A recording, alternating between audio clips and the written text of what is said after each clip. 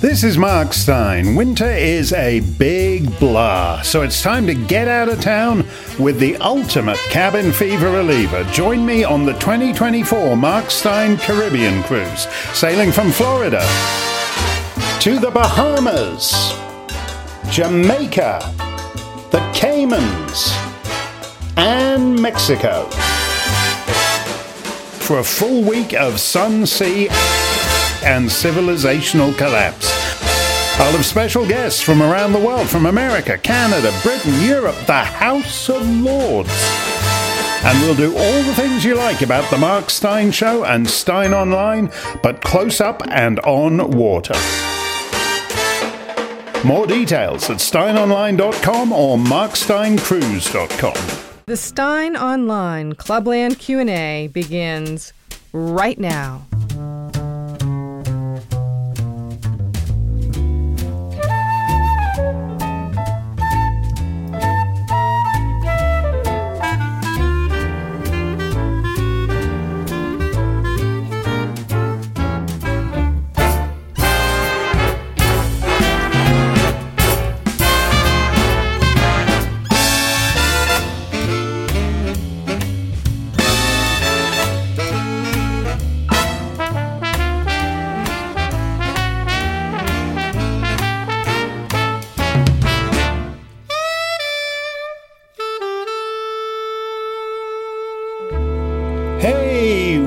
Welcome along, January 3rd, 2024, the 10th day of Christmas. Have 10 lords a-leaping on me.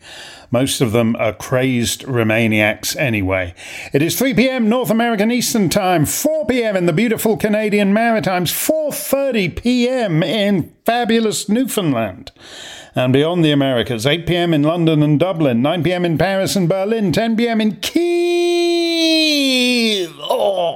and also Tel Aviv, because they've decided to hold all the wars in one convenient time zone, except it's 11 p.m. in Yemen for all you Houthis hooting out there. 11:30 p.m. in Tehran for all you Newfoundlanders who moved to Iran for the half-hour time zone. 1:45 a.m. in Kathmandu for all you Iranians who moved to Nepal to check out the quarter-hour time zone. 4 a.m. in Singapore and Honkers. Sorry about that. 7 a.m. in Sydney and Melbourne. 9 a.m. in Auckland.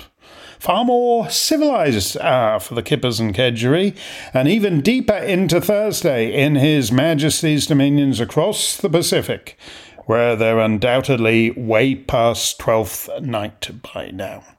Imagine how you're going to be feeling at the end of February. I mean, let's face it, you're already sick of winter, and we barely got going.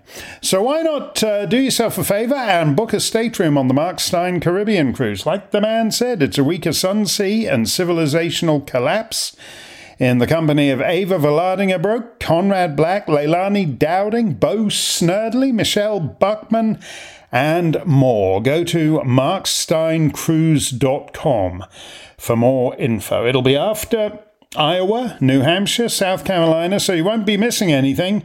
And you can just do like everybody else does and get a helpful Democrat activist to send in your mail-in ballot to a state you don't live in, and fingers crossed the judges will have graciously permitted your candidate to remain on the ballot. Yesterday, there was a collision between two aeroplanes at Haneda Airport in Tokyo. 5 dead. January the 2nd. But just for the record, January the 3rd is a worse day to be in a plane. 20 years ago, January 3rd, 2004, Flash Airlines Flight 604 took off from Sharm el-Sheikh in Egypt, bound for Charles de Gaulle in Paris. The Boeing 707 crashed into the Red Sea, killing all 135 passengers, most of them French tourists, and all 13 crew members. French investigators and Egyptian investigators were unable to agree on the cause of the crash. Initial suspicions of terrorism because Tony Blair was on vacation at Sharm el-Sheikh at the time, were ruled out. 30 years ago, January 3rd, 1994, Baikal Airlines Flight 130 from Irkutsk to Moscow crashed into a dairy farm shortly after takeoff, killing all 124 persons on board, plus another person on the ground. It had taken the crew 17 minutes to start the engines, which should have told them they might have a few problems. But there was no guidance in the manual about engine starter problems, so they took off anyway. 80 years ago, January 3rd, 1944, American air ace Gregory Pappy Boyington beat his First World War predecessor Eddie Rickenbacker's record of 26 enemy planes destroyed. An American record, Major Boyington racked up his 26th, 27th and 28th kills over the Pacific before he was surrounded by fighter jets of the Imperial Japanese Air Force and shot down. He spent the rest of the war as a POW. That's your Flight Watch update for January 3rd across the decades. Might want to leave it till tomorrow to catch your plane. Katie Hopkins has a fabulous video up. I think it's on Twitter. She's back on Twitter now, like Tommy Robinson and a lot of other people. But Katie has a short video up asking her old bosses at the Daily Mail and LBC and elsewhere who's paid them off not to talk about excess deaths. Indeed, 1,000 a week in England and Wales. It's almost 2 years since we first brought up the subject on the Mark Steyn Show. And as we pointed out, as more and more information became available, it's not extra old people dying. It's the young and middle-aged dying prematurely. Okay, let's get your questions and see what is on your mind this week. We might as well get this out the way first. Chris Davis writes, Mark, wishing you and all at SteynOnline a very happy new year. Yeah, happy new year to you too, Chris. How long after you have dispatched Michael E. Mann, the litigious climate scientist, how long after you have dispatched Michael E. Mann and completed the Mark Steyn cruise, must you wait for your day in court with Michael Grade and Melanie Dawes of Ofcom? Well, I was assuming, of course, that the English High Court would be as sclerotic as the District of Columbia Superior Court, and I'd have, 10, 11, 12 years before I would have to actually be in court for that. But apparently they do things rather quicker over there. And there is theoretically a possibility that the tail end of my trial at the District of Columbia Superior Court could run into the oncoming English High Court business over Ofcom. That's to say, I'll be in court at the DC Superior Court starting January the 16th, which is 13 days from now. The trial is expected to go. The judge has refused to put a clock on it. He doesn't want to, say it's 3 weeks or whatever. The estimate, if I understand what he said last time round, is 3 to 5 weeks. So we should just be able to get it all wrapped up before the Mark Steyn Caribbean cruise. If it goes 5 weeks, I'll have to dash out of the final day of the trial, grab a cab to Washington Reagan National Airport and go straight to Florida for the start of the Mark Steyn Caribbean cruise. Now, we've just heard from the judge at the King's Bench Division of the English High Court, who has said that he would like to do this thing before the end of March. So we're going to have to see what days the Ofcom big shots are. Yeah, So in other words, I'll be going straight from my trial at DC, straight to Florida for the Caribbean cruise around the British West Indies and Mexico.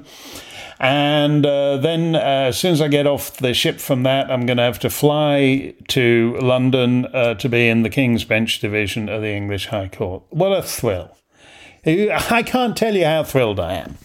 I probably don't really, well, certainly that's the thinking of my doctors. I probably shouldn't be doing this trial in Washington. And I haven't even mentioned the second trial to them.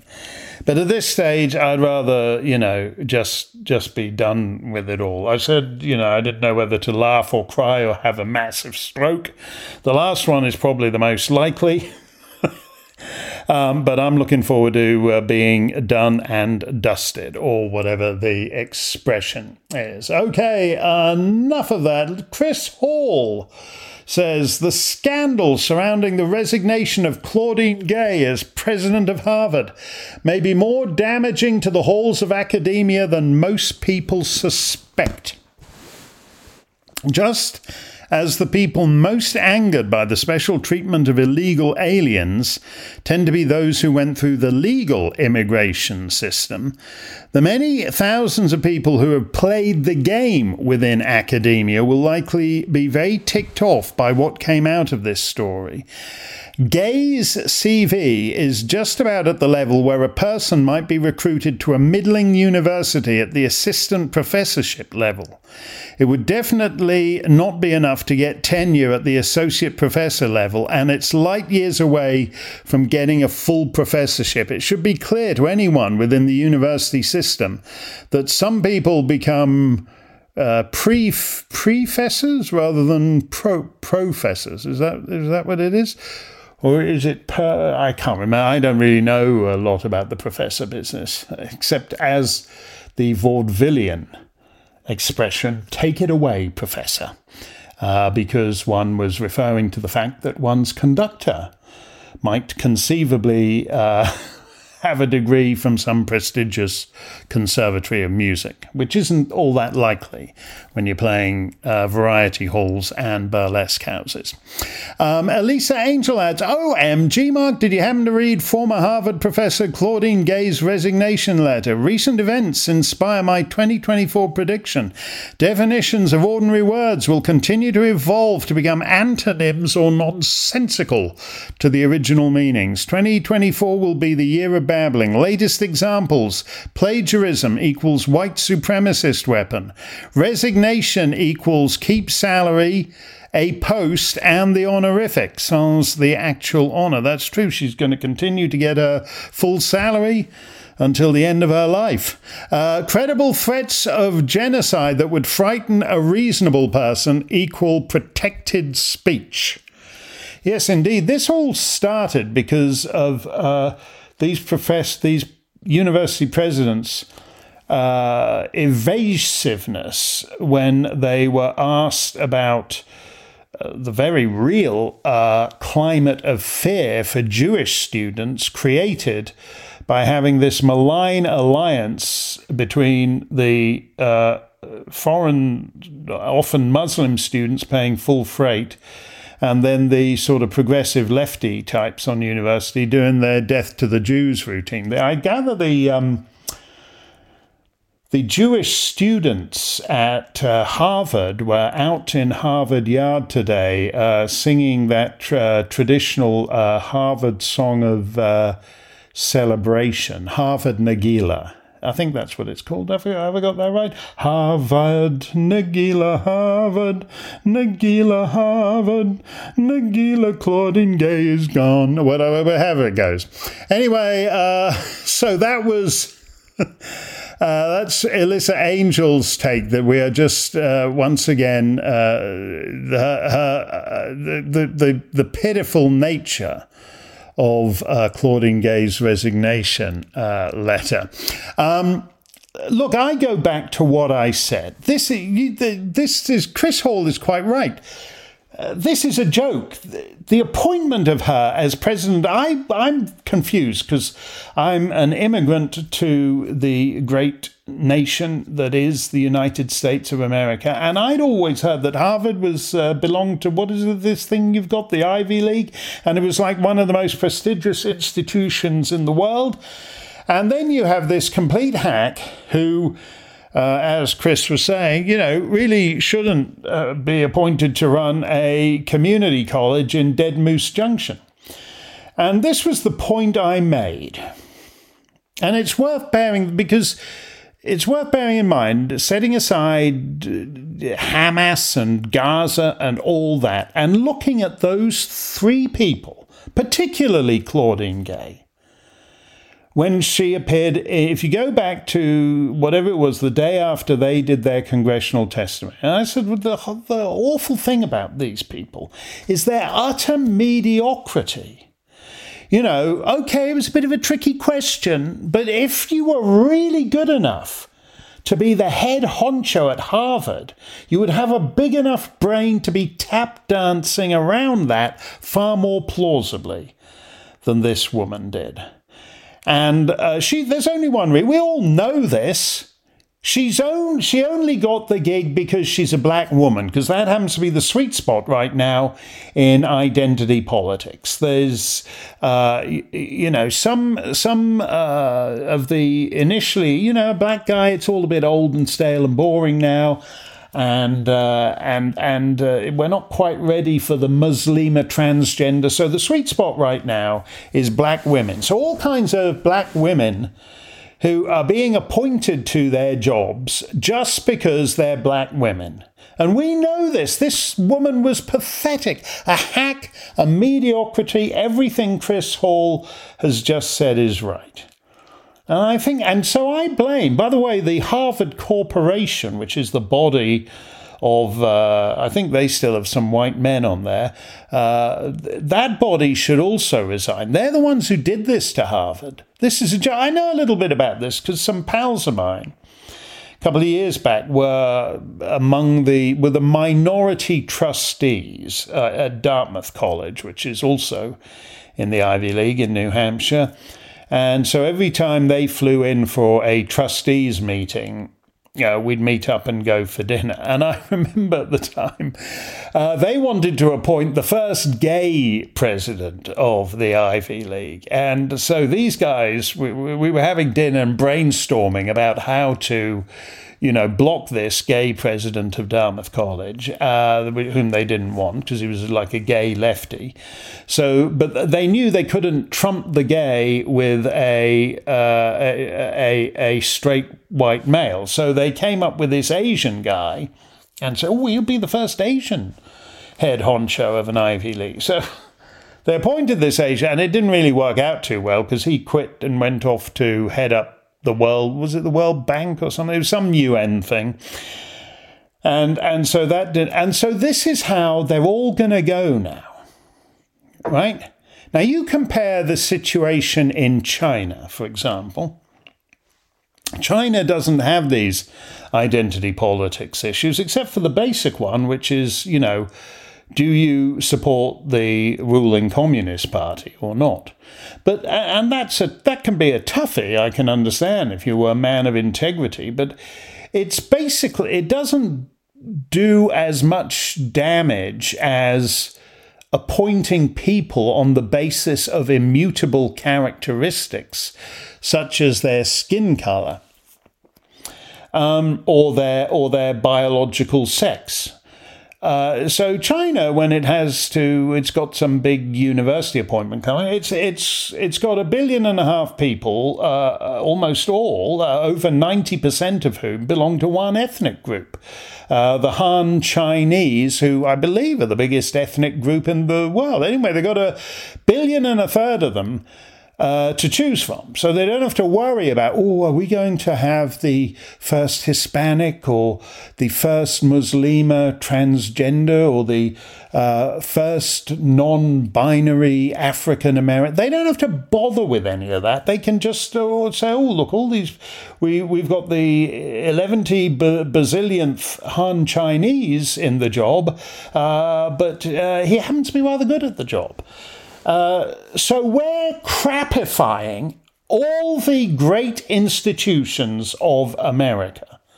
And so Harvard isn't going to be a world-class institute. And, you can say, yes, the great universities of England and, to a lesser degree, continental Europe are all going down this path too. But America is far and away ahead of the pack at moronizing itself. The people who appointed Claudine Gay should... Do you know what was interesting as well was the reaction? They weren't embarrassed by her performance in front of Congress, although they should be. Harvard doubled down on them. Oh, yes, we've done an investigation into these allegations of plagiarism. And what was the word they didn't use the word plagiarism. They called it duplicative language without proper attribution or something. So they're bollocksing themselves up. But it showed you how all in they were on that. And it was only because the Washington Free Beacon unearthed not just 2, 3, 7, 12, 28, 43, but more than 50 examples of this. Because she's not a university president level person. She's a dimwit. She's not someone who anybody would hire for anything that is supposed to be close to what being president of Harvard is meant to be. So they screwed their own brand on this. And if any of the donors... I've said this before. I said this in After America. Education is the biggest structural defect in America. And so if you're one of these donors still giving money to your alma mater, you're a putz. You're actually contributing. You're funding the destruction not only of your so-called university, but you're funding the broader destruction of the entirety of Western civilization. So stick the checkbook back in your pocket and stop giving it. Stop giving it to them. This is terrible and a complete joke. Jay Sparrow writes, what are your thoughts on the concept of deglobalization? The idea that world international trade will diminish as America becomes more isolationist and less keen in projecting naval power to keep the sea lanes safe and open. Peter Zehan is an enthusiastic proponent of this thesis. He sees this and demographic winter as forces that will doom China, Russia, and Western Europe to decline, and in some cases, even national extinction. Well, I've been there, done that, the whole demography thing for 20 years now. And that's a separate thing from deglobalization. Basically, for 2 centuries, the global commercially minded nations enjoyed the benefit first of the Pax Britannica with the Royal Navy, keeping the oceans safe and secure for global trade, and then since the Second World War with the United States Navy. I don't think it's true that even among the increasing decrepitude of the United States Armed Forces, the Navy is in a particularly bad situation. The Navy is in a terrible parlous state. But they're not the ones keeping these sea lanes open. You hear a bit of it, like when the Houthis are droning all kinds of stuff in the Red Sea, and you hear, this and that shipping company is deciding not to send its stuff through the Red Sea, because the Houthi, they're supposed to be just droning ships that are taking stuff to Israel, but they seem to be accidentally droning all kinds of other stuff as well. So people don't like it. It's a little subtler than that. I notice they're not droning, for example, the Chinese. And the interesting thing, they always used to call the Indian Ocean a British lake and the Pacific Ocean an American lake. They're both becoming Chinese lakes right now. And specifically, if you draw a line along the shore from China all the way to Houthi land in Yemen, most of those old ports of Britain's old Indian Empire have now been rebuilt and are being run by the Chinese. So it may well be that, in fact, the Chinese are the ones who are keeping the sea lanes open at the moment.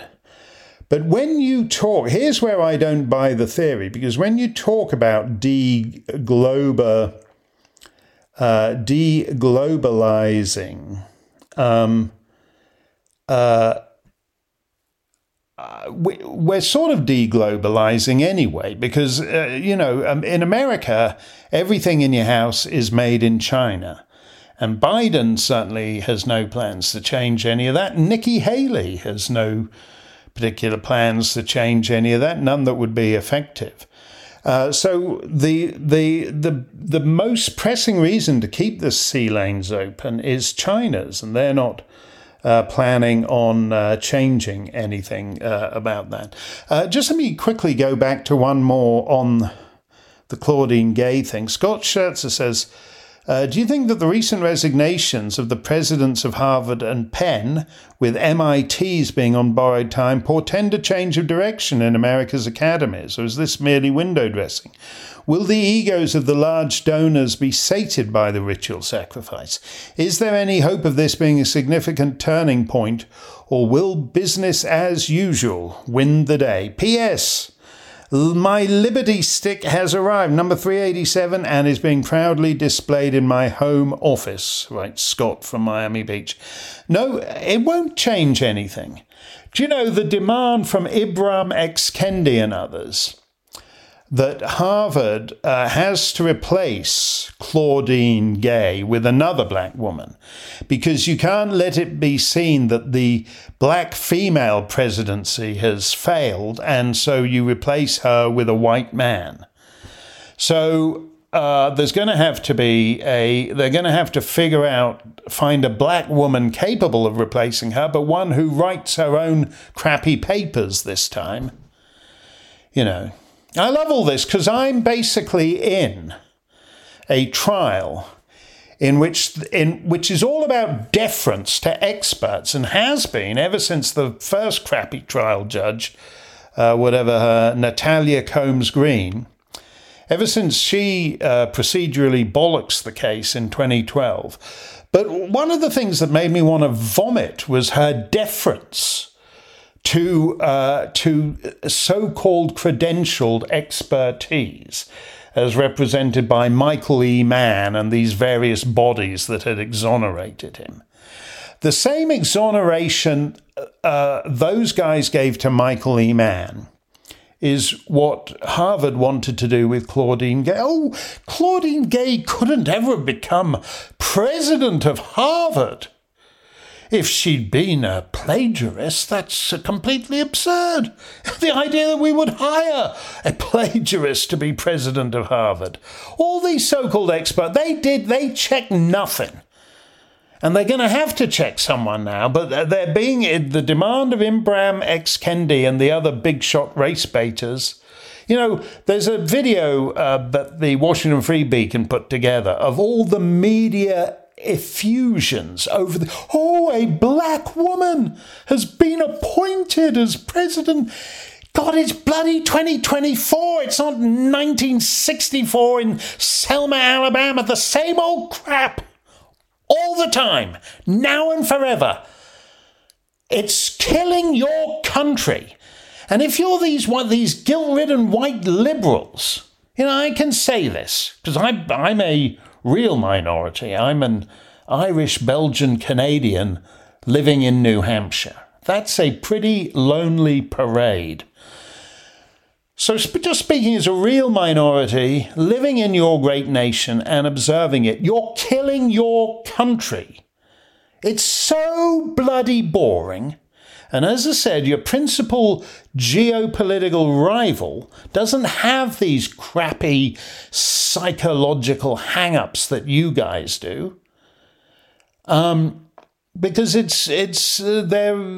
just like who they are. They like being Han Chinese, and they like having 1 billion and a third Han Chinese to appoint to all the positions that matter.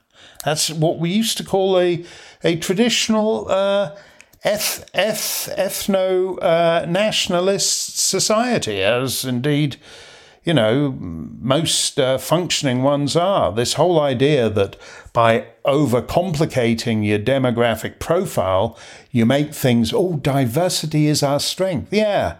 How's that working out for Harvard? Thank you. No, nothing is going to change, Scott, because it's the new religion. And the white... and it would be fine if it was just, we like everybody. Yes, we like blacks and we like whites. But it isn't like that, because where there are ethnic spoils to be won, there also have to be losers on that front.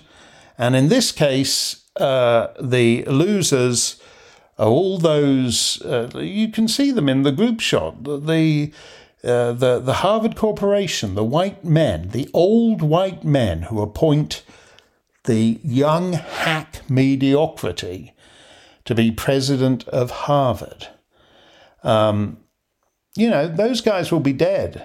And if you're a middle-aged or young white bloke, you're screwed. You might as well hop a flight to Peking and see if the Chinese are minded to get less racist about giving you a shot over there than the people who run the United States of America are in this hideous and boring white self-loathing.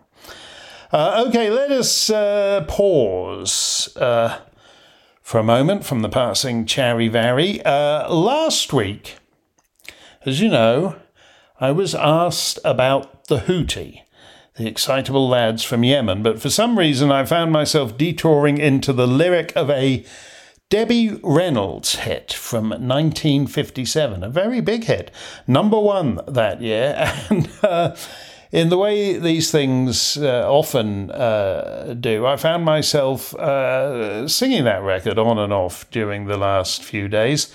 So I thought I might as well play it. Just a beautiful, beautiful record.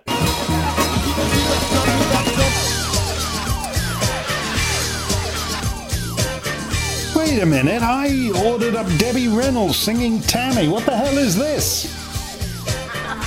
Oh, it's the Australian electronic group, the Avalanches.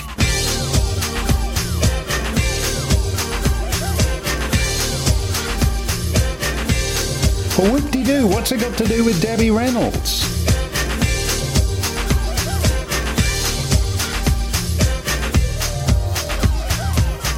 Oh, God, it samples Tammy.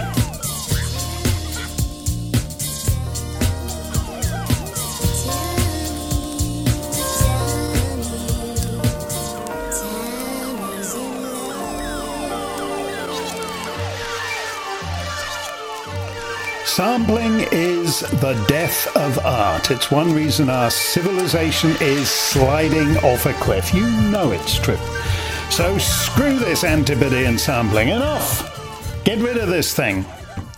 All I want to hear is the original 45 RPM single. Debbie Reynolds was a bona fide movie star and an irrepressible personality, actress, singer, dancer, but nobody really thought of her as a recording artiste. Yet this is a perfect gramophone record, a song from her film, Tammy and the Bachelor. It turns up about halfway through the picture. The guy who owns my town's general store in New Hampshire. His son married a sweetheart called Tammy, straight out of high school, more or less. This was in the 1990s, and it was lovely just to wander in to get a coffee and a newspaper or whatever and hear him whistling this tune as he padded about the aisles going about his work. Lots of people recorded it back then. The Ames brothers, Sam Cooke, Jane Morgan, Jimmy Rogers. But Debbie Reynolds got to number 1, and deservedly so. I hear the cottonwoods whispering above.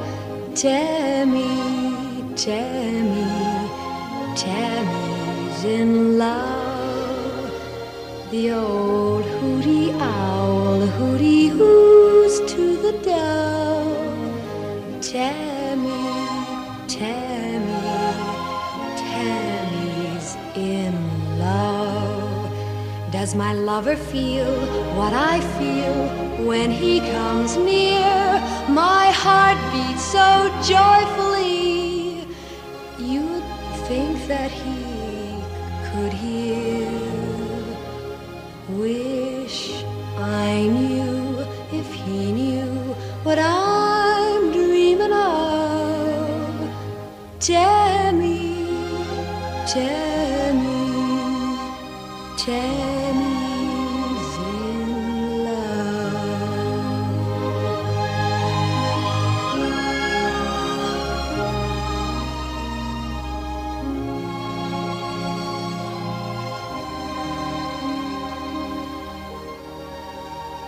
Whippoorwill, you and I know.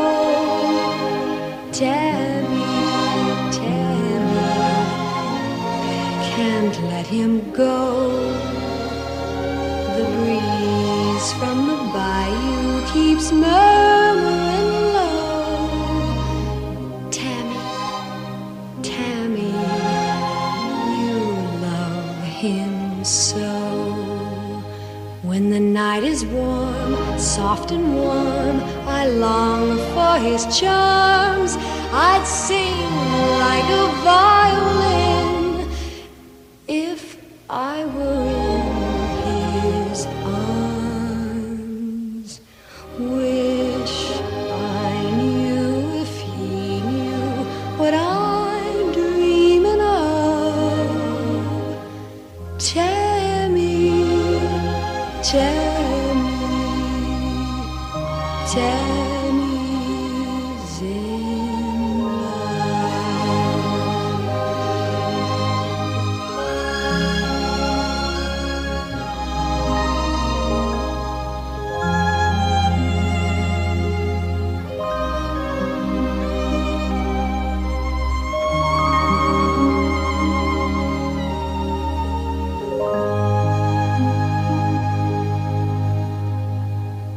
The old hooty owl, hooty hoots to the dove. Tammy, Tammy, Tammy's in love. Ah, that is a lovely couplet.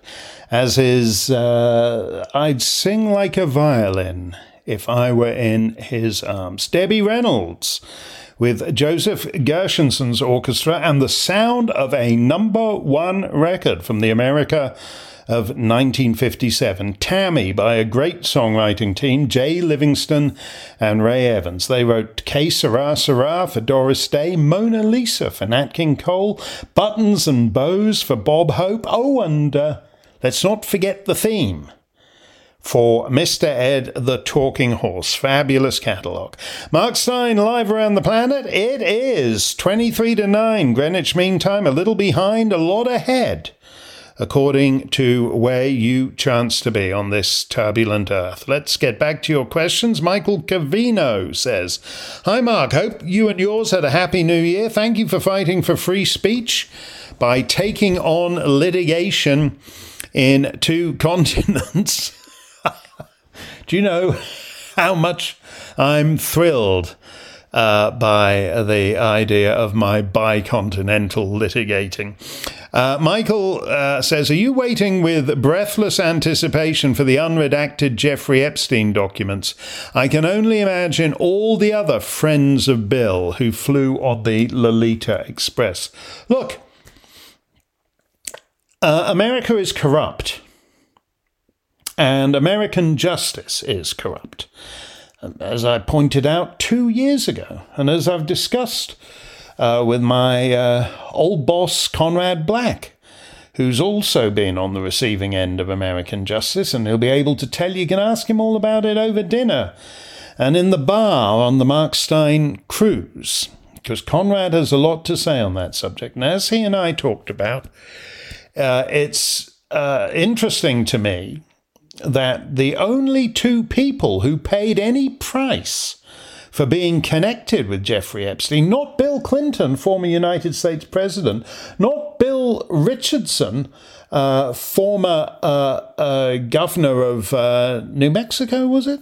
Not George Mitchell, former United States senator from Maine. None of them paid any price. Only two people who did were two British subjects, Ghislaine Maxwell and His Royal Highness the Duke of York, who more or less got fired from the royal family because of his relationship with Jeffrey Epstein. Ghislaine Maxwell is sitting in prison, having been found guilty of sex trafficking in the only sex trafficking case, only sex trafficking prosecution in which there was no mention of any of the people she'd trafficked.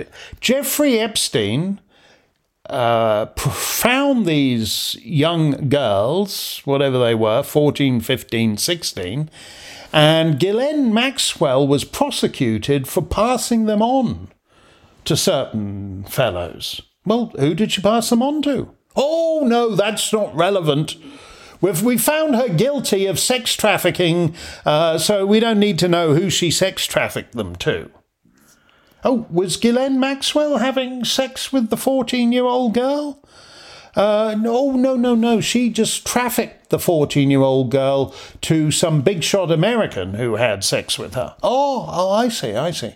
But we don't have any interest in that. We're just interested in getting Ghislaine in jail. It's corrupt. It's a joke.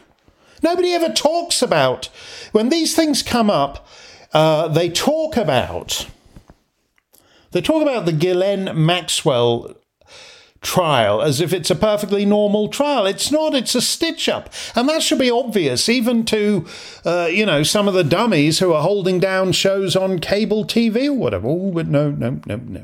Toby Pilling says, should lawfare also be used by the right against the left, or is it a weapon that corrupts the user, much like Tolkien's One Ring? Well, whether it does corrupt the user, I think. And this is the big argument. There's a void here, because on the one hand, you have people saying, we should get Biden kicked just like they've done to Trump in 2 states now. So there's only 48 to go. But he's been kicked off the ballot in 2 states, Colorado and Maine. So we should find some red states and kick Biden off the ballot. So I don't know who that leaves to win the election if that goes all the way. Jill Steyn? Is that the name of the Green Party candidate? Is she going to be president? Could be just what America needs. You never know. It does corrupt the user if you say if that happens, but it's a huge mistake, and to think that the weapons of one side will only ever be used by that side. That's almost word for word a point I made to Tucker Carlson on Fox News, even as the January the 6th stuff was still going on. I think they'd got it back under control, but the Capitol was still smoking and all the rest of it. And I said, we've been told that the only exception during that summer of 2020, you weren't allowed to go out, you weren't allowed to have Granny over for Thanksgiving, but if you were Black Lives Matter or Antifa, you were allowed to go out and trash the town. You were allowed to go out and burn down a Wendy's, because as the idiotic public health officials in that round-robin group letter they signed, racism is a public health issue. So if it's such a burning public health issue that you got to go out and burn down a Wendy's. And I said to Tucker that you can't, it's foolish to think these things will only remain the province of one side. And so in this case, white people did what they'd seen black people doing all summer long, albeit in a more restrained and civilized way. Yeah, it's not good, but and just as, it's not good for the Secretary of State for Maine to kick Trump off the ballot in a state he won an electoral college vote in, one of them, in 2016 and 2020, because you're basically, that's the northern 7/8 of the state, whatever that Maine 2nd Congressional District is. You're basically denying your voters the right to vote for the guy they've picked twice already on no basis whatsoever. There's been no due process or anything like that. She's just decided he can't be on the ballot. So that's 2 states now. So there's a problem here. Generally speaking, Republicans do not do to Democrats what Democrats do to Republicans, in part because they're too busy waving the stupid Constitution around, the same Constitution that has enabled Democrats to do all this crap to you. And if you notice, all the Colorado decision and the Maine decision both come cloaked in constitutionalism. So either the Constitution has enabled everything that's happened to you, or at any rate, it has failed to prevent it. So because the right spends all its time waving the Constitution and singing, "I'm proud to be an American, because at least I know I'm screwed," they don't actually come up with any practical strategy. So you have one group on the American right that says, oh, we should just go on singing the Constitution and waving the lyrics of "I'm proud to be an American." You have another group on the right who say this National Review has been doing this all the time. They've been doing all this tut-tuttery about their fellow American conservatives who now want to stick it to Biden in so-called red states. And then you have and then you have that group that does want to do all this lawfare stuff. Neither of these things is going to work except to destroy America. If you're interested in saving America, you've got to come up with, I would say you've got to come up with you've either got to come up with a form of pushback that will damage the Democrats sufficiently that they would think again. The problem with all the National Review tut-tuttery is that basically, there's these rather excitable chaps on our side who keep talking about, doing to the Democrats what the Democrats are doing to us. They don't realize that the one reason we hold the moral high ground is because we never descend from the moral high ground actually to do anything. Now, the whole of Western... This is the big topic here. This is what we talk about. The whole of Western civilization is sliding off the cliff on America's watch. And the tut-tuttery of National Review and the constitutional fetishization are not enough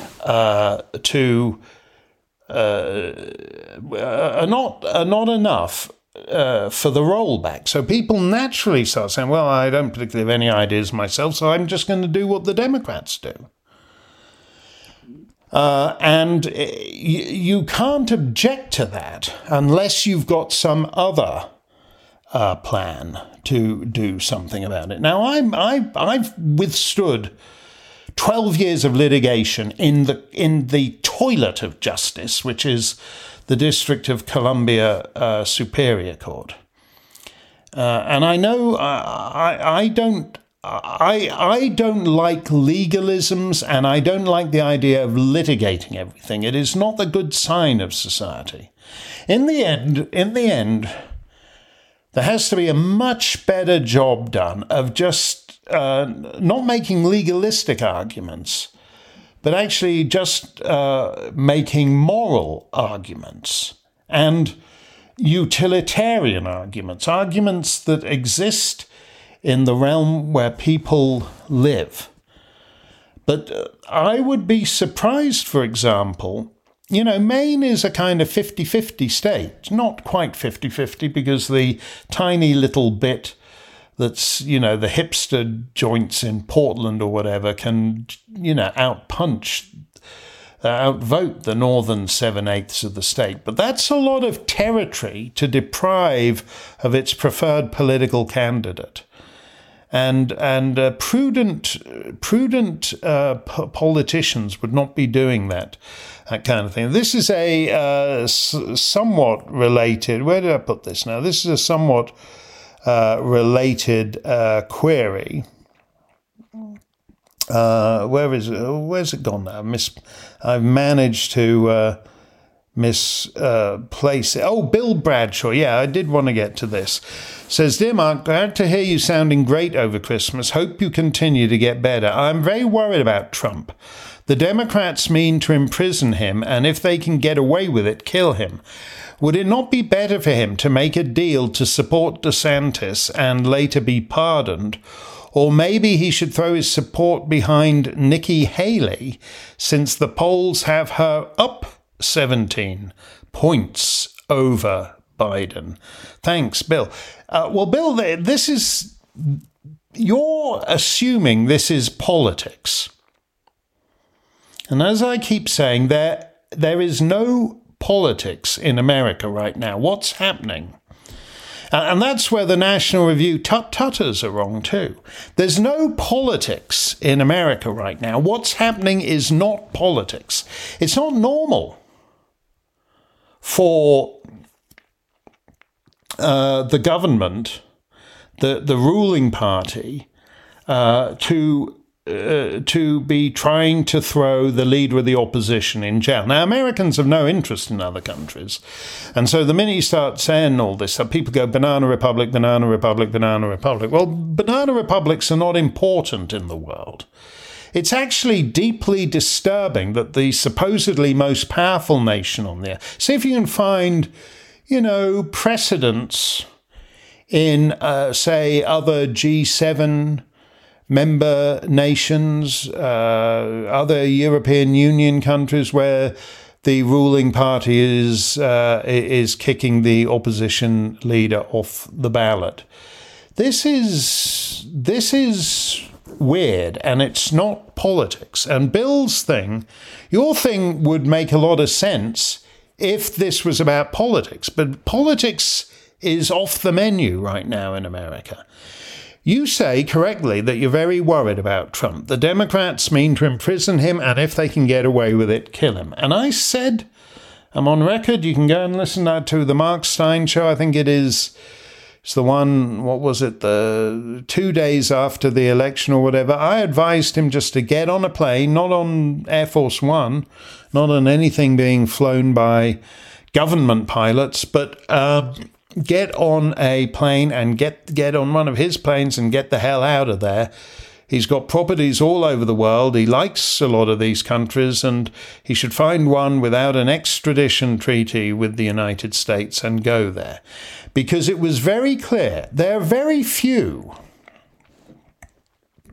unless you happen to get assassinated like Kennedy, or your own party turns on you so you decide not to run again like Lyndon Johnson. There are actually very few one-term presidents in modern U.S. history who fail to get re-elected. There was George H.W. Bush in 1992. There was Jimmy Carter in 1980, and then before that, you have to go back to Herbert Hoover and the Depression, 1932. And so if those were, so if you're like the normal guy, you like George H.W. Bush doesn't get, so he goes off and makes some money, does what he does. Jimmy Carter decides to devote the rest of his life to monitoring elections in the Congo because he might pick up some useful tips there on how to run a decent, free and fair election that he could pass on to the guys running American elections. Trump wasn't in the same situation as Bush, Carter, Herbert Hoover. He felt that he had been the victim of a heist, and so he wanted to reverse it. And that's fair enough. I said if he wants to, he's entitled to have a go at becoming the 21st century's Grover Cleveland and coming back. It hasn't been done since then, in part because normally if you lose, you're over. And the party thinks you're over, and the party's voters think you're over, and they want somebody who's not a loser. So it's not easy to be Grover Cleveland in the 21st century. And maybe it wouldn't have been possible even for Trump had not the Democrats decided to stick him in jail. And as Bill says, in hopes that he will die in jail. They're serious about that. And so they're serious about that. And again, this is not normal. This is a weird, sick society. There's only two parties. As I always say, it's not like Northern Ireland, where there's something like 17. If you take the Westminster Parliament and you take Stormont and you take local council, there's something like 17 different political parties in Northern Ireland represented at various levels of government. It's not like that here. There's just the same two crappy parties for 150 bloody years. So it would be weird in a parliamentary system, but it's even weirder in this one where the other party is trying to criminalize the sole alternative to that party. And so pretending that this is normal politics. Now, what you have to do, Bill, here, from Trump's point of view, you say, would it not be better for him to make a deal to support DeSantis or Nikki Haley? No. Because Trump knows that all he's got going for him right now is the support of tens of millions of Americans for whom he is their candidate. Not because they particularly like him, but because they have concluded that the criminalization of any alternative to the ruling party is the overwhelming priority for them right now. And that's a reasonable assumption to make. Once Trump just becomes an ex-politician who's endorsed Nikki Haley, the price of jailing him and killing him in jail becomes a lot lower for Democrats, because he's just not somebody, you're not. What he is going for him right now is that they're trying to jail and kill the opposition leader. Now, that's what he is going for him. So I don't think it would be in Trump's interest to do this. Then you have the realities, which is that the party's base doesn't want it. I feel sorry in some ways for Ron DeSantis, but I think he jumped the gun. I think the thing about it is that he didn't need to run in 2024. He could have left it 4 years and he could have done a bang-up job in Florida and be the guy you pass the torch to in 2028. But he jumped the gun, and that would have been fine if he'd been a crackerjack candidate, but he hasn't been, really. Now, then you have throw his support behind Nikki Haley. Nikki Haley, Nikki Haley is one of those completely insincere politicians. I don't know maybe she wants to pardon Trump, maybe she doesn't, but I wouldn't go to the bank with what Nikki Haley said on Tuesday, because by Thursday, I just don't think. I don't think either. Here's the thing. What the Democrats. Now, we haven't talked about, your assumption too is that it means something if there's a poll that says, I haven't seen any such poll, but you're saying there's a poll that shows Nikki Haley up 17 points over Biden. You have to ask yourself, I've asked and answered this question, are the Democrats prepared to allow Joe Biden to join those very small ranks of modern American one-term presidents defeated for re-election? I don't think they are. So I think they're planning on doing what's necessary to quote-unquote win this election. And you're going to need, in that sense, this idea of gaming it out in conventional political terms, as if America held free and fair elections, or as if you were, there's interesting movements in French politics, French presidential politics. Marine Le Pen, if the election were held today, she'd be the president. Yes, but it's not being held today. And on the day it is actually held, somehow she, never quite manages to close the deal. So is this time going to be different? We have all those things. We don't have to factor the rubbish like mail-in ballots and all the rest of it. That you have to factor in with American elections. So, Bill, I think, if I'm with great respect, I think you're thinking in political terms, and we are way beyond politics right now.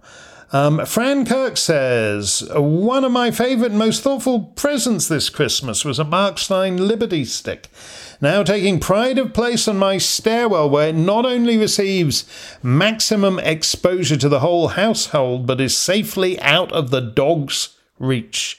Yeah, though it is true. The Liberty Stick can be unusually exciting for your canine friends. My question is simply to ask, what are your thoughts about the Reform Party's press conference today and the prospect of Nigel Farage returning to frontline politics?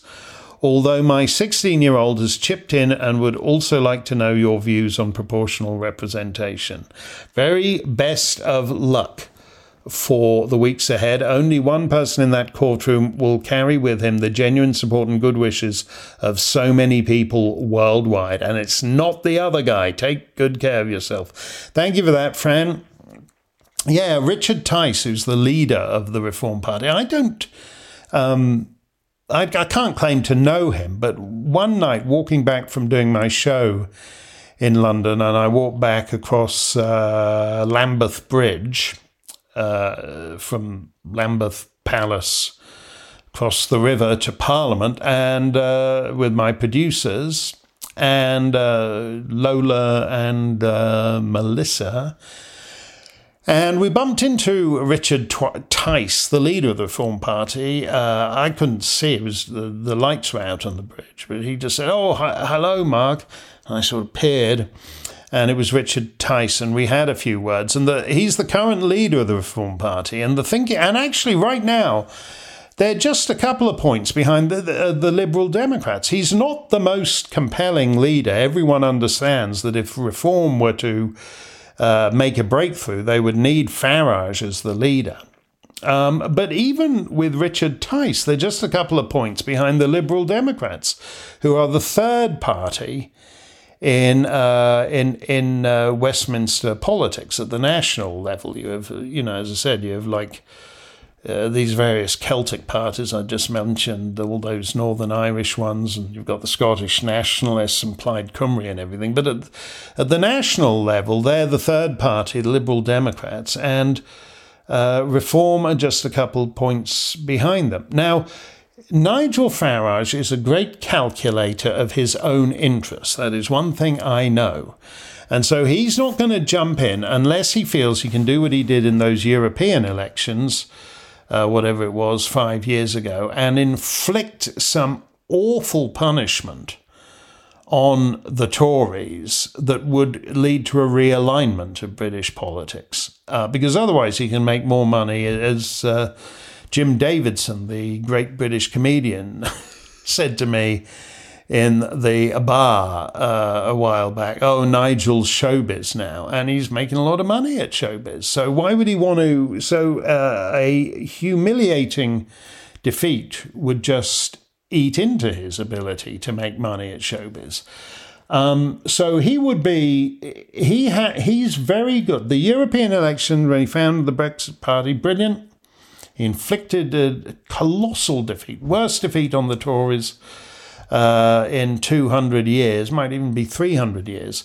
Now, can he do that again? He didn't feel he could do it with Boris Johnson there. So he basically wimped out in the 2019 general election. So what's he gonna do? Nigel is a great calculator of his own interest.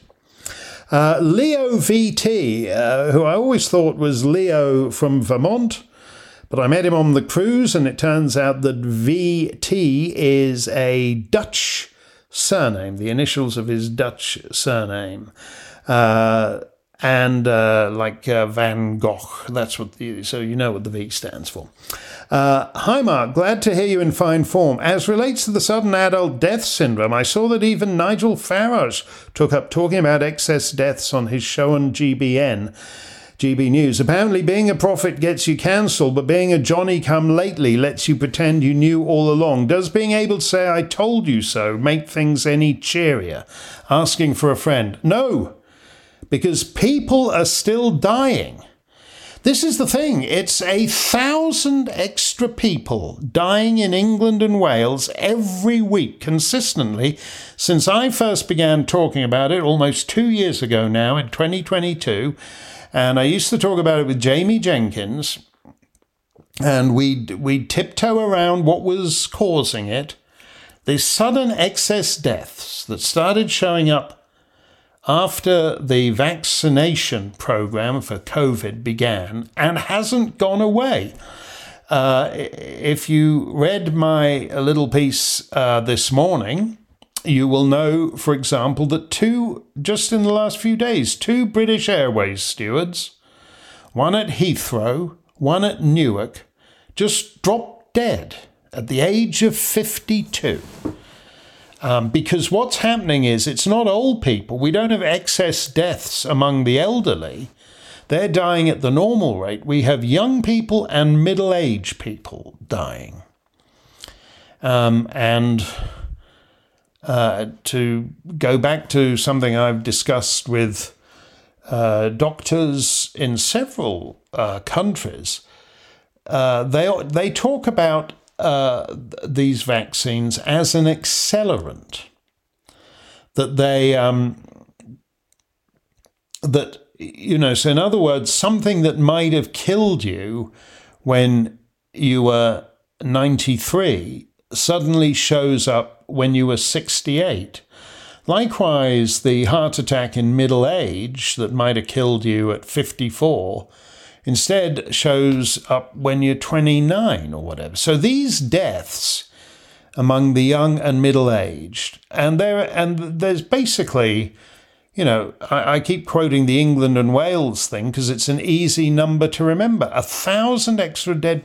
This is why I urge you to watch that Katie Hopkins video. She's quite right. Who paid you off not to talk about this? Because it goes on, so the first, and they're slow walking a lot of the stats on this kind of thing now. But basically, it was 28,000 in the first 6 months of 2023. So that's, as I said, that's actually a little over 1,000 a week. That's a huge mountain of corpses. The question is, the longer this goes on, the harder it is to go with the cock-up theory of history that a lot of people are wedded to. Toby Young is a great one for the cock-up theory, that just the people who go into politics and go into bureaucracy and go into officialdom are generally a lot of mediocre types, and they're just not very good at running things. So naturally, when something like COVID comes along, they screw it all up.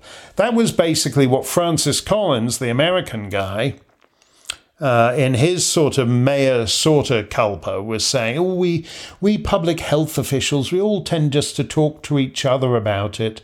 And we didn't fail to consider things like the complete collapse of the economy and the wreckage of a generation of children. No. The excess deaths and their refusal even to address the question suggests something far darker is actually going on. Steve from Manhattan says, Mark, as a founding Fortnight member. I don't think they have a lot of founding Fortnight members in Manhattan. It doesn't seem like a Manhattan kind of thing. Mark, as a founding Fortnight member, first Fortnight founding member of the Mark Steyn Club, I strongly urge you to opt for the laugh in sorting things out among laugh or cry or have a massive stroke. That's what I said earlier today when I was explaining that my trial in Washington starts in 13 days' time, and they now want to do the Ofcom thing at the King's Bench Division of the English High Court in March.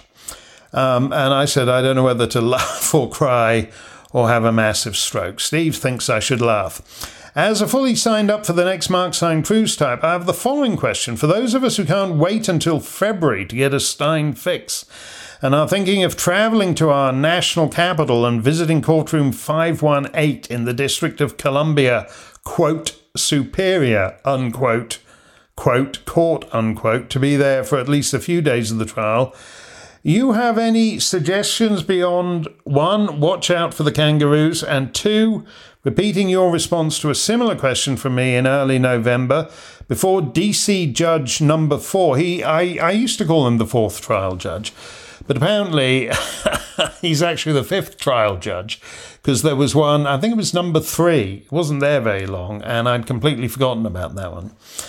Before DC Judge number 4 had the sniffles, that response being to question the sanity of someone voluntarily travelling to the DC cesspool.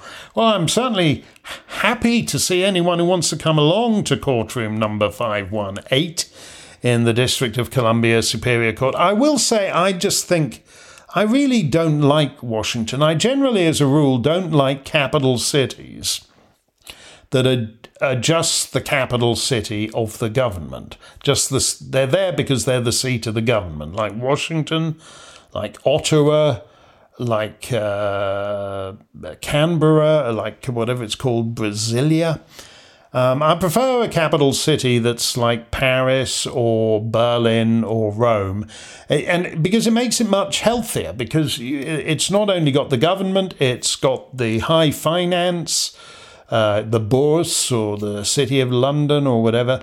And it's also got all the showbiz and the arts. And so when you're trying to get a table in a restaurant, some guy who's, Deputy Assistant Undersecretary for the Interior is the least important guy in the joint, because, there's some fella who was in X-Men 37 who's come in and wants a table. So you stick the Assistant Deputy Undersecretary of whatever over on the table by the toilet. I think that's much better. If you've just got government going on in a city, and the people who are there to lobby government for their own dark ends. All those mysterious little plaques you see around the Capitol, around the White House and the Congress, these nice little walk-up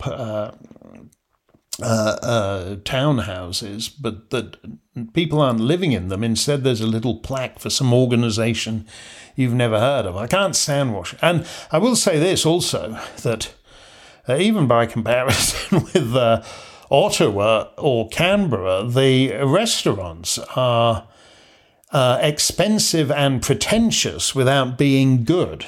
So so I'm really not looking forward to it. But if you figure you can... I know, it's a small detail, and the judge isn't going to be sympathetic if I bring it up. But, I'm just being straight with you here. I do just find that terribly depressing. But if you do want to come along and say hi, you will be more than welcome. Courtroom number 518 at the District of Columbia Superior Court for Steve and anybody else who's that interested to come along. It is the 10th day of Christmas at SteynOnline, the third day of a new year. The solar calendar is all very well, but I confess the lunar calendar is a little more fun. All that year of the rat, year of the monkey, year of the pangolin stuff, which it briefly wore. I don't know whether the pangolin got a year to himself, but certainly in the first couple of years of the COVID, the pangolin got more attention than he's had before or since.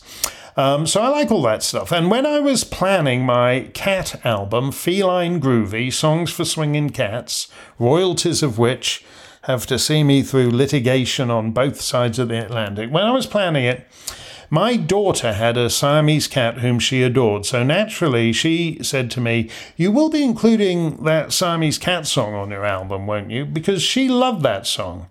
So I dug out the DVD of Lady and the Tramp and fast-forwarded to "We Are Siamese, if you please," and it's great, but I couldn't figure out any way to do it differently. And there didn't seem any point in just doing Disney karaoke. I just couldn't come up with any kind of distinctive take on the song. And then one day I chanced to be motoring around New Hampshire and couldn't find anything to listen to on the radio, so I kept hitting the scan button to try and find a new station, and eventually it landed on one that was playing a song I hadn't heard in decades. And suddenly, the Siamese cat song fell into place. Here's Andy Findon on the bamboo flute to play us in.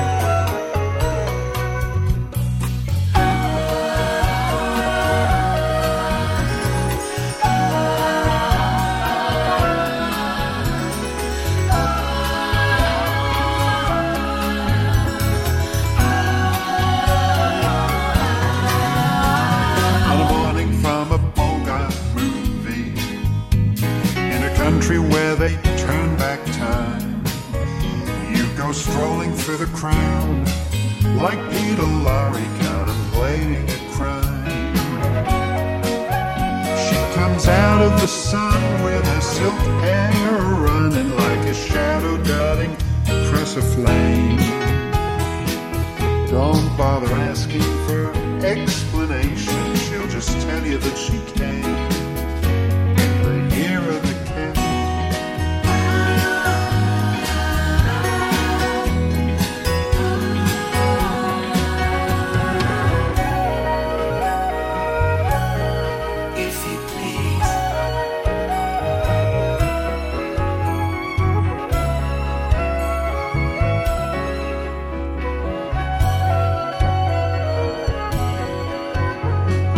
Doesn't give you time to question as she locks up your arm in hers, and you follow till your sense of which direction completely disappears.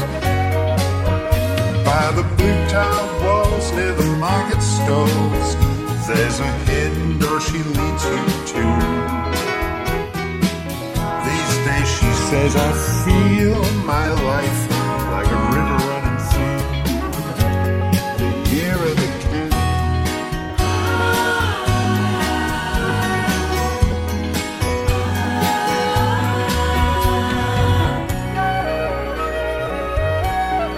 If you please.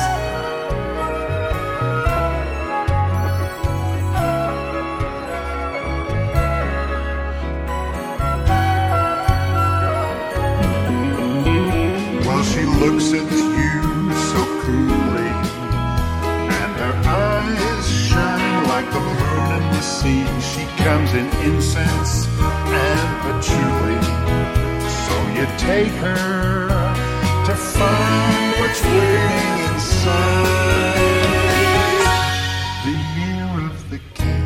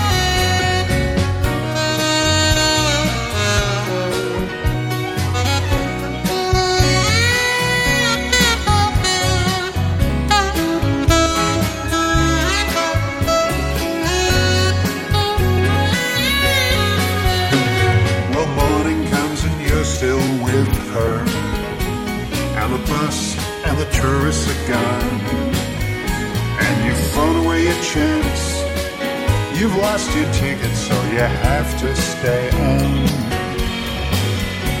But the drumbeat strains of the night remain in the rhythm of the newborn day. You know, sometime you're bound to leave her, but for now, you're gonna stay. In the year of the cat.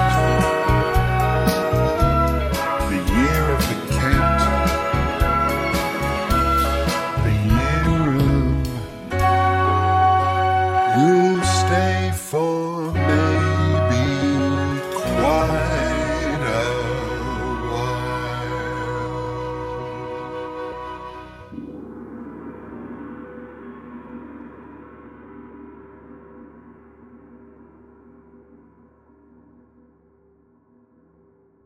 And that's the only line from Peggy Lee's fine lyric to the Siamese Cat song that we actually hear, other than the ladies singing If You Please. A song from me to you, boy vocalist Mark Steyn, with orchestra arranged and conducted by Kevin Amos, and dear Mary Carew, Emma Kershaw, and Janet Mooney on backing vocals. I hope you heard Mary's tremendous performance of Gabriel's Message on our Christmas Eve lessons and carols. It's a corker. Lots of other great stuff from Emma and Janet on that show, including a harrowing version of the Coventry Carol. I should also mention there Andy Findon on the bamboo flute, Pete Callard on both electric and non-electric guitars, Nick Moss on saxophone, all kinds of good things on that track. A medley of Year of the Cat, written by Al Stewart and Peter Wood in the mid-70s, and the Siamese Cat song, written a generation earlier by Sonny Burke and Peggy Lee for the Disney blockbuster Lady and the Tramp. Did you know Sonny Burke went on to be Sinatra's producer at Reprise Records? Did you know the title of Year of the Cat was originally Foot of the Stage because it was about the suicidally depressed comedian Tony Hancock, who a couple of years after Al Stewart wrote that song, killed himself in Sydney.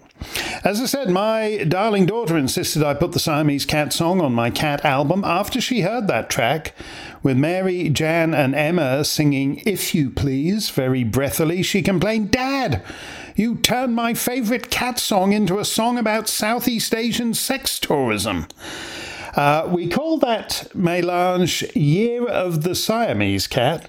And as you astrological types will already know, in the Siamese lunar calendar, unlike the Vietnamese one, there is in fact no Year of the Cat. So I may have to redo it as Year of the Pangolin on my forthcoming Pangolin album. For Thursday, the 11th day of Christmas, we couldn't afford 11 pipers piping, so we only have one, Laura Rosen Cohen, piping her weekly lament for our civilization in Laura's Links. Laura rounds up the internet as nobody else can. Don't miss it. If your Christmas presents stunk up the joint, make up for it by giving your beloved a Mark Steyn Club gift membership or a gift certificate, either of which can be digitally delivered within seconds. Or give your sweetie something he or she, or whatever non-binary pronoun is preferred, the gift of a lifetime, an unforgettable week on next month's Mark Steyn Caribbean cruise. Stay safe, stay free, stay well, if you please.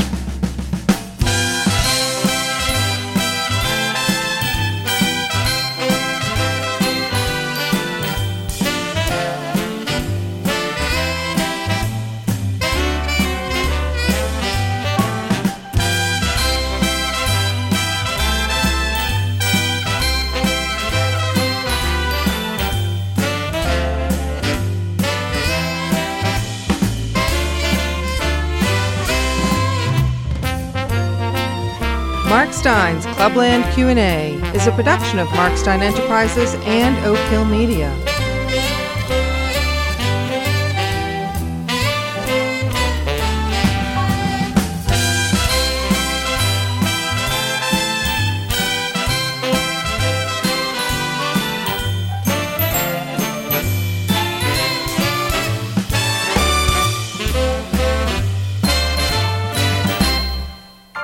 All rights reserved.